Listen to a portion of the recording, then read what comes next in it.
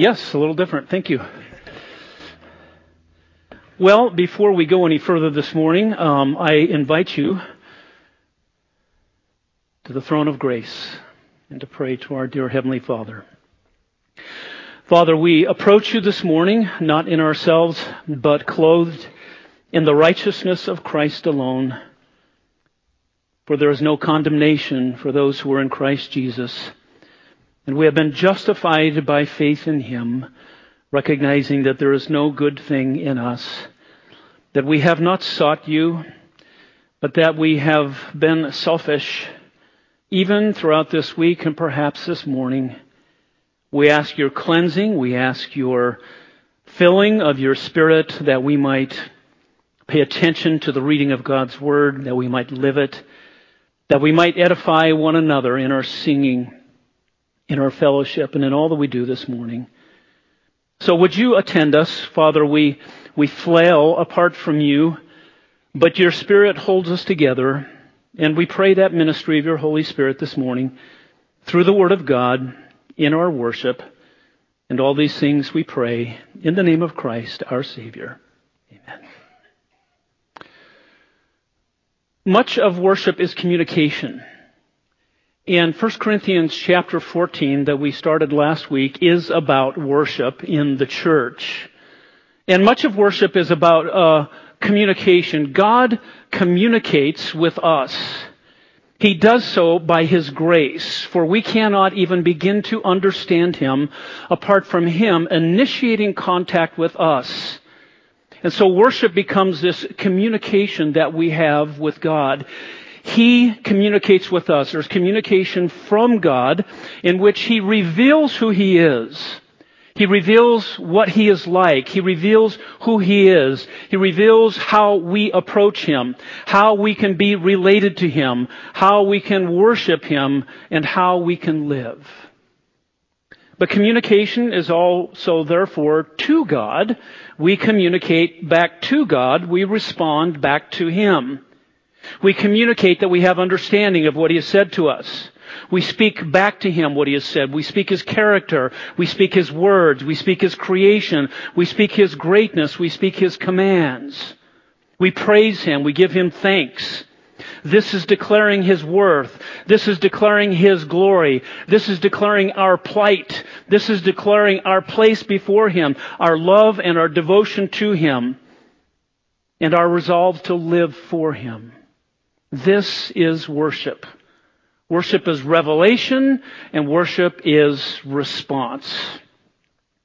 The point is, this communication is something that we understand, something that we can understand, because God makes it clear to us. And once we understand those truths, then we communicate back to Him.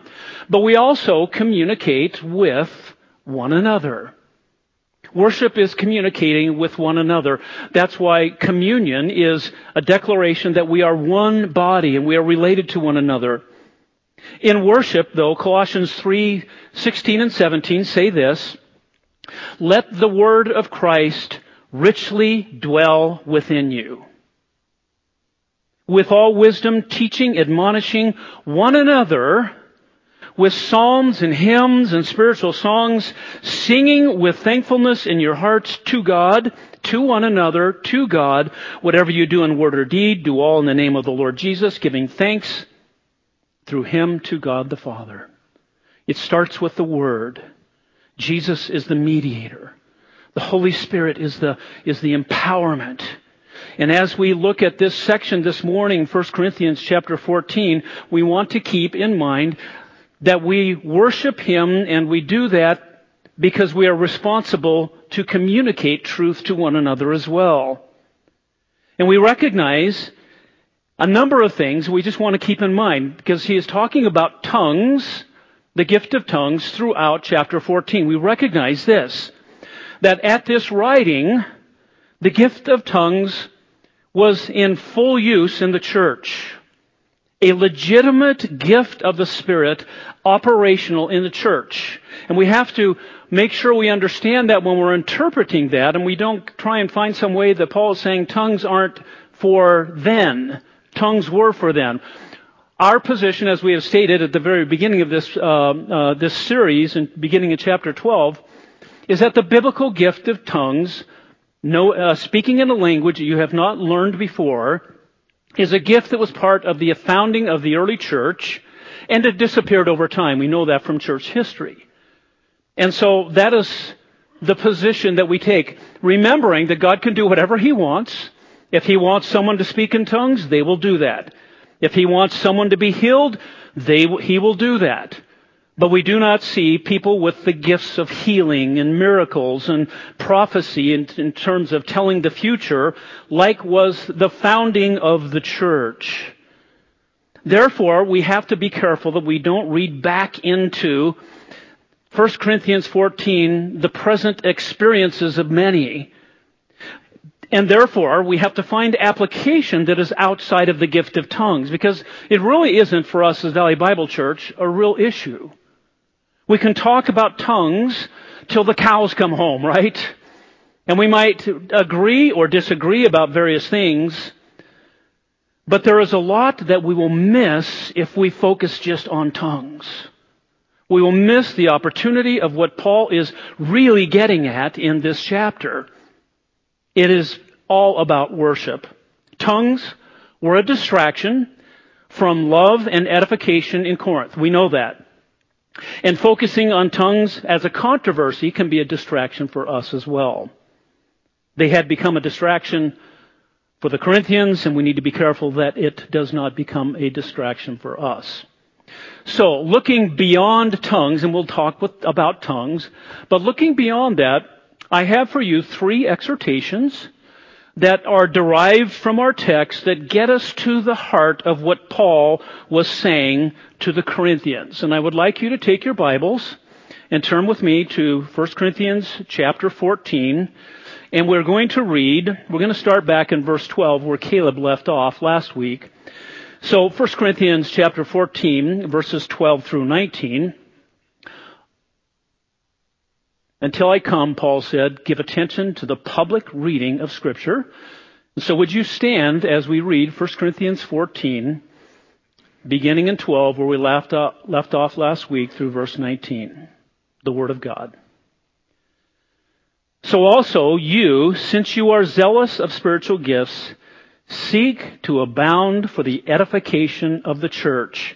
Therefore, let one who speaks in a tongue pray that he may interpret. For if I pray in a tongue, my spirit prays, but my mind is unfruitful.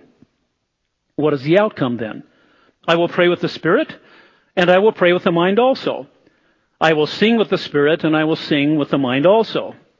Otherwise, if you bless in the spirit only, how will one who fills the place of the ungifted say the Amen at your giving of thanks, since he does not know what you are saying? For you are giving thanks well enough, but the other person is not edified.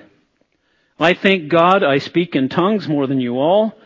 However, in the church, I desire to speak 5 words with my mind, so that I may instruct others also, rather than 10,000 words in a tongue. And God's people said, Amen. Thank you. Please be seated.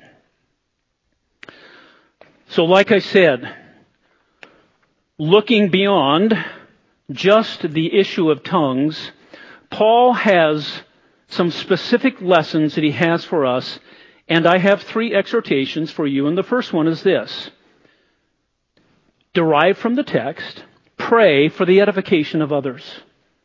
Pray for the edification of others.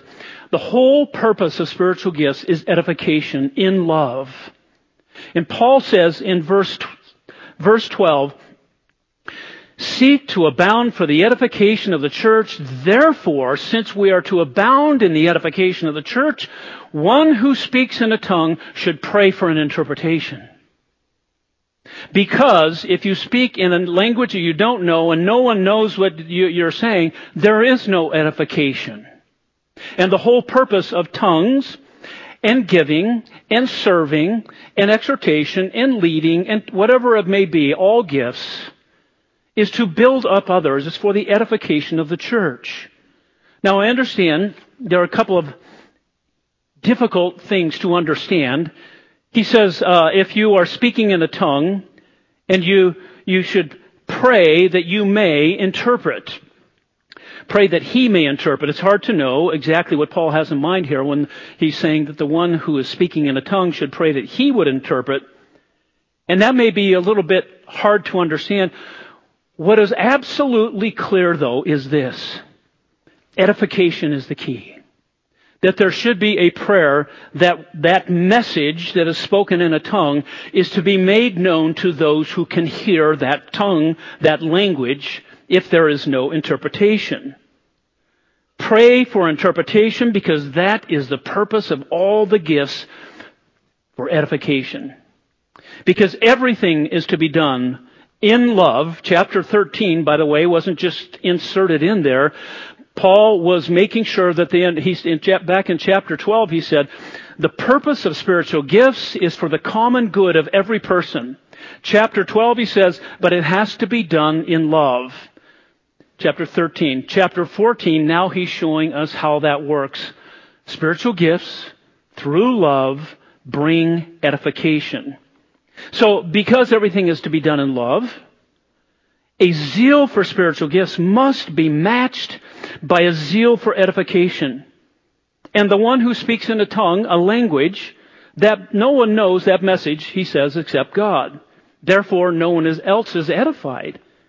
Therefore, the use of the gift is not being utilized for its intended purpose, which is the purpose of all gifts to edify others and not oneself. Paul allows that there is some edification to the person who just speaks in tongues, as there is for anyone. If you have a spiritual gift and you employ it, there is some satisfaction that you get for that. I get satisfaction from preaching. You get satisfaction from serving. You get satisfaction from teaching a Sunday school class or helping out or counseling someone. We get satisfaction from that. But our ultimate purpose is the edification of others and not ourselves. He says in verse 14, because if I pray in a tongue, in a language that I don't know, my spirit prays, but my mind, my understanding is unfruitful. So I'm praying in a tongue, my spirit, he says, doesn't even understand what he's even saying. Edification is what it is all about. It is building up. What is edification, by the way? We talked about it a little bit. Edification means to build others up. That other people would grow in sanctification. Sanctification and edification can be closely related. Sanctification is becoming holy. It is becoming more like Jesus. And that is part of what edification is. It is helping people to grow in their faith. To grow in their practice of Christianity. To become like Christ. To minister their gifts. Evangelism is part of edification. Because as we add individuals to the church, we're building it up. Remember the words of Jesus in Matthew when the disciples said, Who do you say that I am? He said, I am the Christ, the Son of the living God.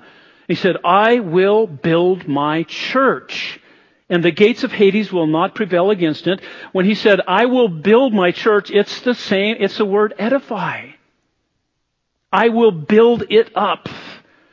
And that's what God is doing, and that's what we're to be doing, building up one another in growth, in maturity, in knowledge, in grace, in service, in understanding. That's what it means to edify. And if there is teaching or a tongue or a language that no one can understand, there is no edification. Because there's no message. Because there's no communication. There is no truth being portrayed, and the only one getting anything out of it is the one who is praying or speaking in a tongue. Very interestingly, Paul, here and here alone, places the mind and the spirit together in a way that you don't see in any other place. And usually, in the Scriptures, in the New Testament especially, the mind, the heart, the spirit are normally used interchangeably of the immaterial part of a human being. And oftentimes it refers to the seat of our emotions, the seat of our understanding, the seat of our intellect, the seat of our volition. But Paul is not chopping up the human being the way the Platonic dualists did, that there's three parts to a person. But he is saying that when before you come to Christ, you cannot relate to God spiritually, because you are a natural man. Remember back in chapters 1 through 3, Paul went to great lengths to show that the wisdom of the world is foolishness. They don't understand the cross. They can't comprehend. And he said in chapter 2, verse 14, a natural man does not accept the things of the Spirit of God, for they are foolishness to him. And he cannot understand them, because they are spiritually appraised. But he who is spiritual appraises all things, yet he himself is appraised by no one. For who has known the mind of the Lord, that he will instruct him? But we have the mind of Christ. All throughout those verses, those 4 verses, Paul is talking about understanding and knowledge and instruction and communication. It's not just some ethereal feeling. The Spirit of God was given to us to help us to understand truth. The truth of God. We were dead in our trespasses and sins. He made us alive together with Christ. We were born again. We received the new nature. We received the Holy Spirit. We received spiritual gifts. And the primary means of spiritual communication is always the Word of God. And now, as believers, in whom the Holy Spirit dwells, in which you have a new nature, there is a way for God to communicate with you spiritually. And the only way that I can maybe explain this is that there is some aspect of your deepest inner being that when someone prays or speaks in a language, when they did that back then, there was some way in which the Spirit was engaging, even though the mind was disengaged. It is the only spiritual gift that would be that way. Because every one of you, when you administer your spiritual gift, when you do that what God has gifted to you, that spiritual enablement, if it's serving, if it's encouraging, if it's teaching, if it's giving, you know what you're doing. You know that you're giving. You know that you're teaching. You know that you are choosing to do that. And the Spirit of God is spiritually working through this. Tongues are unique to all the gifts, in that this would be the only gift that someone could employ in which they didn't know what they were doing. That is, they didn't know what they were saying. It is the only one, because in every other gift we know exactly what we are saying and what we are doing, because the Spirit is working through us. So in some sense, when someone was speaking in a language that they did not know, the Spirit of God was working through them at a spiritual plane that they could not even understand. And so they had no understanding. Thus, that's why he says, pray for an interpretation, because that is the purpose of the very gift that you have. By the way, verse 14, where he says, for if I pray in a tongue, my spirit prays, this is the only place that praying in a tongue is mentioned. The only place in Scripture. So we cannot build an entire theology of prayer language on one verse. What's more, it is clear to us, and we contend this, we want to be consistent with what the Scriptures teach. In Acts chapter 2, and in all of Acts, whenever someone spoke in tongues, everyone agrees that this was a language that the speaker had not learned before. It was a human language that that person did not know. So, when we get to 1 Corinthians, we have no reason to believe that somehow the gift of tongues had changed from a known language to some sort of, some people call it gibberish. Even in chapter 14 that we are in right here, He says this in verses 10. There are perhaps a great many kinds of languages in the world, and that's not the word tongue, and no kind without meaning. If then I do not know the meaning of the language, and that's not the word tongue, I will be to the one who speaks a barbarian. Paul uses the word for language and the word for tongues interchangeably in this chapter. So to change from verses 10 and 11 and get down to verse 14 and all of a sudden you're speaking in some other kind of unintelligible speech, that is not what is happening here. Every place, if you have a concordance, test me on this, look at the word tongue in the New Testament. Every place that it's used of the organ of your tongue or metaphorically of someone speaking, but it is always used of a language. Every knee will bow and every tongue confess that Jesus Christ is Lord. What does that mean? Every language. What he says in the book of Revelation several times is that every nation and tribe and tongue, every language group, will come before him and worship him. All I'm saying is this. Every time the word tongue is used in the New Testament, it refers to a language. To somehow change this in verse 14 of 1 Corinthians 14 is not good Bible interpretation. There is no reason to believe that the gift of tongues in Acts, which was a language, somehow magically changes to unintelligible speech in 1 Corinthians 14. So, here are some things that we need to know. Spiritual fruit and edification are the domain of the Holy Spirit. The domain of the Holy Spirit is fruit. The domain of the Holy Spirit is edification. When Paul says, if I pray in a tongue, my spirit prays, but in my mind there is no fruit. There is no fruit unto edification. No one is built up. And this is the domain of the Holy Spirit. You want to be Spirit-filled. You want to be Spirit-directed. You want to have the power of the Holy Spirit. It is always edifying other people and never ourselves. That is the domain of the Holy Spirit to edification and building up of the church. Second of all, pray for the specific edification of others. When Paul says, if I pray, hypothetically, in verse 14 in a tongue, I don't even know what I'm saying. The opposite that he's getting at in the entire chapter is you need to know what you're saying. You need to be specific in your prayers, specific in your edification. And I draw this from the Valley Bible Church prayer that we penned a few years ago. When you pray for other people, pray for their edification. And yes, we have a prayer list that goes out every week, and we pray for safe journeys, we pray for healing, we pray for people to get a job, we pray for people that are hurting, we pray for marriages that are on the rocks, we pray for lots of things. But go deeper. Pray that in the midst of that trial that person is asking for prayer, that God would grow them, that God would give them the grace, that they will learn grace in the midst of suffering.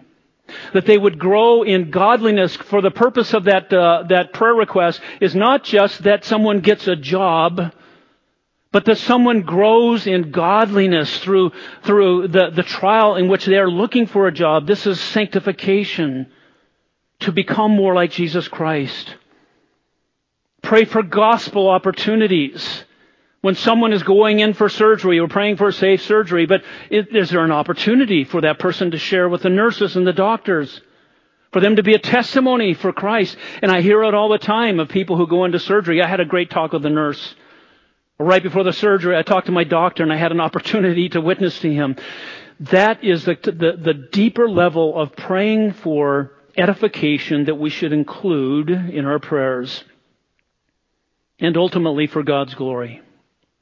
That God would be glorified to the person you're praying for, in the trial that they're going through, in the answer to the prayer, rather than you being blessed because you prayed this list. There's satisfaction in praying the list, yes. But pray for God's glory working in the lives of those people. So our first encouragement is this: pray for the edification of others.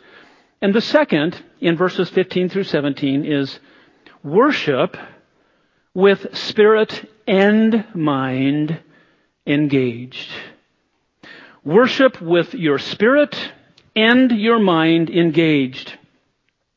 Paul just said, therefore, the one who prays, pray for edification. Because if I'm praying in a tongue, my spirit prays, there's no fruit to that. So pray for edification. And then he says in verse 15, well, what's the outcome then? I will pray with the spirit at that deeper innermost being in which the spirit has contact with my spirit. And I will pray with the mind also. I like the King James and the New King James. I will pray with understanding.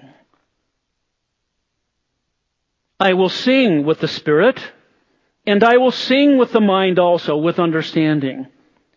And then he goes on to say, otherwise, and he gives a negative, here's what happens if edification isn't coming into play. Here's what happens if people are just speaking in a foreign language and no one understands. If they're singing in a foreign language, if they're speaking in a foreign language, if they're praying in a foreign language, he says, well, if you bless, if you say the blessing in the Spirit only, how will the one who fills the place of the ungifted say the Amen at your giving of thanks? If you're speaking in a foreign language, how will anyone know what you're saying? It's like last week when Caleb spoke and he started speaking in Italian. In the third service, someone said, Amen. They didn't know what he said, but they said Amen. They knew he must know what he was talking about. But if you don't know what the person is saying, how can you agree? Because that's what amen means. I agree. It is so. What you said is true. That's why we say the amen after we read the scriptures, because we believe that it is true. And we say the amen. And then he goes on to say, how can the ungifted one say the amen of your giving of thanks? Ungifted here means a number of things, but most likely someone who was new to the faith, someone who did not have the gift of interpretation, someone who had no idea of what tongues were, probably a brand new Christian, and they come into this place and someone's speaking in a foreign language and they're going, what is going on here? It doesn't make any sense. It's chaos. It's confusion. They can't agree. They can't say the amen. And he doesn't know what they are saying. Verse 17, for you are giving thanks well enough, maybe in your spirit, but the other person is not edified. And that is the purpose of spiritual gifts. That the other person be edified. And if we are not edifying other people in our worship, when we pray, when we sing, notice the language of worship here. When you pray, when you sing, when you bless, when you say the amen, when you give the thanks. This is liturgical language. The language of worship. We pray, we sing, we bless, we instruct, we say amen. We give thanks in the worship service, but we all need to be saying amen together. We all need to understand what is being said and what is being taught. And when we don't, there is no edification in the church. Our study of Nehemiah, our men's study on every other Tuesday, I invite you men to that. We've been studying Nehemiah, and it's been a great study. And last week it was interesting because this Nehemiah chapter 8 is a parallel passage in many ways to these verses 15 through 17. And Ezra, after the people are back in the land, all the people are gathered together, and they stand for 6 hours listening to the Word of God, giving attention to God's Word. Nehemiah 8, 5 and 6 say this, Ezra opened the book in the sight of the people, for he was standing above all the people, and when he opened it, the people stood up. That's where we get this. That's why we do this. Why? Understanding. We want you to hear. We want you to participate. We want you to be edified. Then Ezra blessed the Lord, the great God, and all the people answered, Amen, Amen, while lifting up their hands. And they bowed low and worshiped the Lord with their faces to the ground. Worship is participatory. Worship is kinetic. We worship with our hands. We worship with our knees. We worship with our faces to the ground. And sometimes we want to be really staid and we just want to sit and listen, or maybe stand and be quiet. Worship we have to have things coming out of our mouths. We need to sing with understanding. We need to listen with understanding. Worship is God communicating with us, and we are communicating back to Him. So these people were listening to the Word of God, and I'm not sure if I have. Can you give me the next slide? I'm not sure if it's here. I have it or not. Yes, the Levites explained the law to the people, while the people remained in their place. They read from the book, from the law of God, translating to give sense that they understood the reading. That's what we're doing right now. We want you to understand the reading of the Word of God. And the Levites were making sure that they look at the words that are used there. They explained it. They read from it. They translated. They gave the sense for people to understand.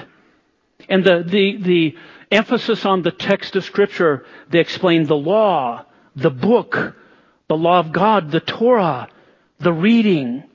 That's what we do on Sunday mornings.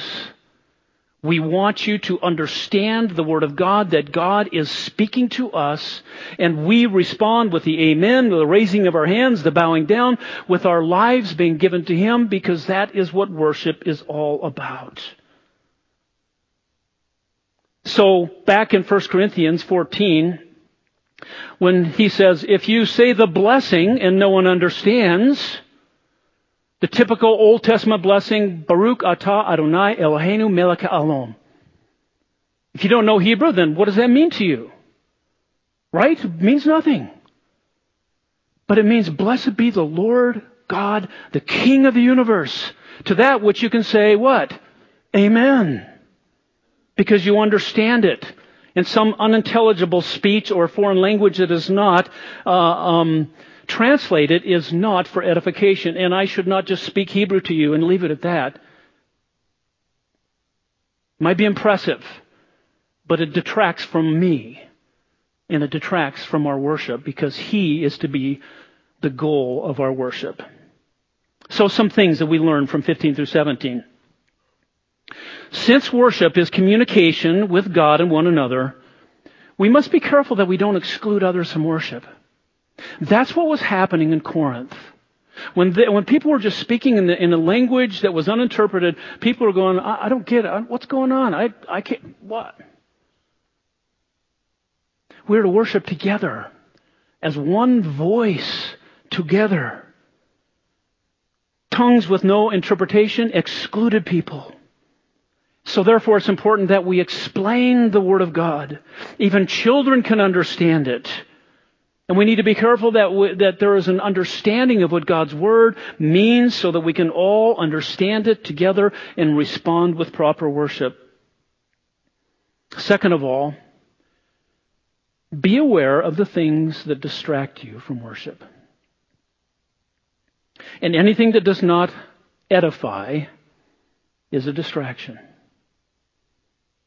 Tongues were a distraction. And Paul is trying to get back to, no, you need to focus on what edifies. And what about for us? There are many things that distract you on Sunday mornings. That's why we had communion first, because it's easy to, you got to get to church on time. I got to get ready. I got to have a shower. I got to have breakfast.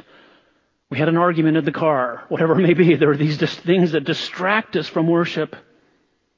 We talked about it at our sermon prep time. We have a lot of people in Valley Bible Church right now. There are some that are out there serving, and some of you in here are serving, and some back there are serving, and then all three services. And it's easy when you have a responsibility on Sunday morning, you're busy focusing on ministry, and you come and sit in here, and it's hard to gather yourself.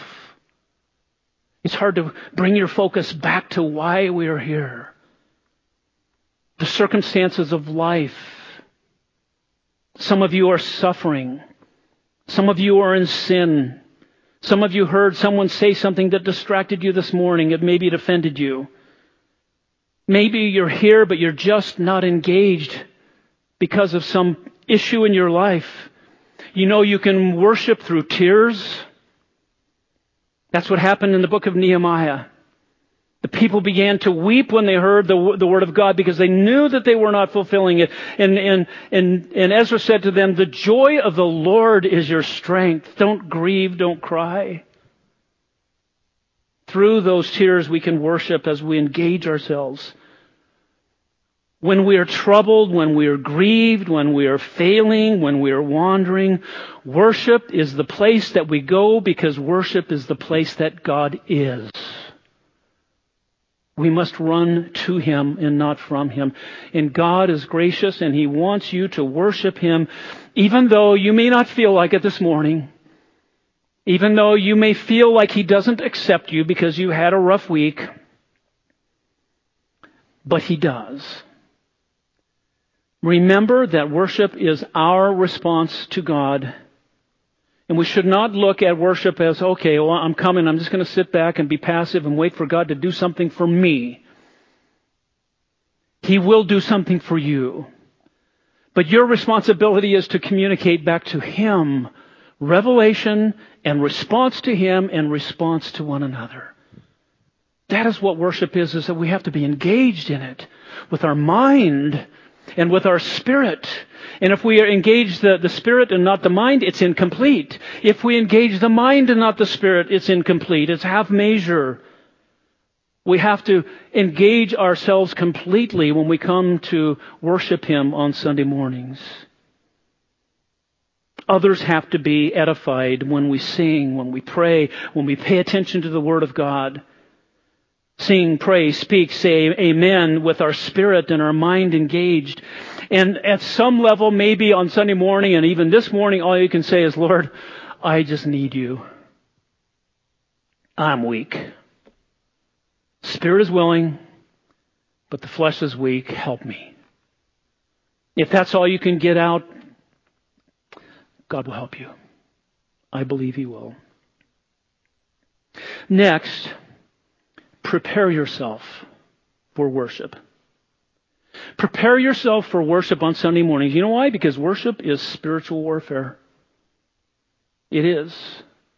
Well, I know that as a pastor for so many years. The things that happen on Sunday morning, the things that distract me, and you know it too. If there's going to be a fight, if there's going to be late, if the toast is going to burn, or the clothes or dryer is going to go out, whatever it may be, often it will happen on Sunday mornings.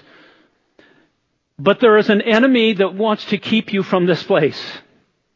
There's an enemy who wants to keep you from edifying one another, from singing with understanding, praying with understanding, saying the amen, giving thanks, instruction. He wants to keep you from it. So prepare yourself before you will even arrive. Sometime on Sunday morning, take some time to focus on why you are here. Have a ritual. I mean that. Have some kind of a ritual. Something that you do on Sunday mornings. Maybe it's before you leave the car in the parking lot, you take a moment to bow your head. Maybe the first thing you get up do on Sunday mornings after you have your breakfast is you and your wife or you and your husband, you grab hands and you pray for what's going to happen at 3021 South Sullivan Road. But do something. I can tell you for myself, I have a specific prayer that I pray at a specific time in a specific place on Sunday mornings. I will not tell you what, where, and when. But I have that ritual because you know why? It helps me to gather myself to know, okay, why am I here? What are we doing? What are we all about? Otherwise, I can be distracted because when I leave here, I'm going to have 3 people come up to me and say, did you know that the toilet is clogged or whatever it may be? And that those things happen, there will always be distractions, so we must gather ourselves. And when you do arrive, let me just go back to that for a minute. If you have kids, do something to evoke their faith on Sunday mornings. Maybe it's a prayer before the car pulls out of the driveway, before you get into the car, maybe even on the way to church. You say, okay, kids, let's pray. Let's pray for the worship team. Let's pray for your Sunday school teacher. Let's pray for the pastor, whatever it may be. Take some time with your children to focus their attention on why we are here on Sunday mornings. But when you arrive, take some time. Sit in the auditorium, and there's noise. Listen to people's voices, and listen to the prelude music, and recognize that is the life of the Spirit. That is the life of God preparing His people to worship, and it's a good thing. And bask in it. Take it in, and prepare your hearts to then sing together as God's people. Give attention to God's Word and sing with understanding. Give attention to the Word of God and sing with understanding. Engage your mind and not just your mouth. And men, open your mouths and sing with gusto, okay? The third exhortation is in verses 18 and 19. It says, which is this: seek the supreme value of instruction. The supreme value of instruction. He says, verse 18, I thank God I speak in tongues more than you all. Of course Paul does. Paul is an apostle. He had all of the gifts. He had the gifts of miracles and revelation and prophecy and tongues and healing. Those were the foundational sign gifts to establish the church. Once the church was established and the apostles passed from the scene, we had no need for those gifts anymore. That doesn't mean that someone could not speak in tongues and people are not healed. It just means that no one has the gift of apostleship or the gift of healing and miracles, as we saw in the New Testament. But God can heal and God may do miracles. So Paul spoke in tongues more than all of them. So the people in Corinth can't say, well, Paul, you don't understand. Oh, yes, I understand more than you know. So he says in verse 19, however, in the church, I desire to speak 5 words with my mind so that I may instruct others also, rather than 10,000 words with a tongue. Oh, for 1,000 tongues. It's not, when that was written by Wesley, he wasn't talking about speaking in tongues, he was talking about languages. Oh, for 1,000 tongues. But Paul is saying just 5 words are greater than tens of thousands. In fact, the word 5, it's literally the word 5, but a colloquialism that can mean a few. So back in the day, they say, I'm having 5 people over. Oh, well, how many? 7. A few, several. Several means more than 2, but a small number. So he says I could speak a few words. But the word 10,000 is not the literal Greek number 10,000. It's the word myriad. Myriad of angels. Countless. Immeasurable. Unfathomable number that cannot be calculated. So you can speak thousands upon thousands and billions of words in a foreign language in the gift of tongues. 5 little words with instruction. More powerful. God loves you. 3. Just stop there. And I could speak in tongues for 45 minutes. You wouldn't know what I say. It means nothing. But a few words that God loves you. And that gives the point of what Paul is saying. Verse 18 is the proper role and value of tongues, but verse 19 shows us the reality at Corinth. They were misusing the gift and people were not getting edified. And as good and as proper as tongues is, the church, when it is gathered together, is God's people worshiping together. So a couple of things. Sanctification and edification are the ministry of the Spirit through the Word. It's powerful. The ministry of the Word of God by the Spirit of God is powerful. Even a few words are greater than thousands of words in an unintelligible speech or a language that is uninterpreted. That's why Jesus said, sanctify them in truth. Your word is truth. How are we sanctified? How are we edified? By the power of the Holy Spirit through the Word of God. Sanctify them in truth. Your word is truth. The Spirit of God using the Word of God. making you holy, making you like Jesus Christ. So, the conclusion of the matter is this. To take those three exhortations, they basically say this: pray for edification, engage fully in worship, and value the power of God's Word. Because it is of much inestimable value compared to someone speaking in tongues that is not interpreted. Worship is the domain of the Holy Spirit. When we come on Sunday mornings, this is a spiritual endeavor, and the Holy Spirit isn't engaged. That's why in Ephesians 5:18 through 20, it says this: do not get drunk with wine, for that is dissipation, but be filled with the Spirit, speaking to one another with psalms and hymns and spiritual songs, singing and making melody with your heart to the Lord, always giving thanks for all things in the name of our Lord Jesus Christ to God, even the Father. Worship is Spirit-directed. Worship is Spirit-filled. Worship is Spirit-led. Worship is Spirit-inspired. And worship is responding to the truth of God to Him and to one another as we sing, as we speak, as we pray, as we bless, as we give the thanksgiving, the Eucharist, to Him. Father, we thank You for Your Word, and we thank You for the Holy Spirit that You've given to us. We ask that we might be worshipers who respond to the revelation given to us. We ask that we might speak to one another and teach one another and edify one another. We pray that we would value the Word of God as You've given it to us.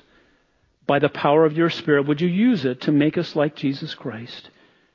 We lay these things in Your lap and in Your power, that Your will would be done in our lives. In Jesus' name, amen.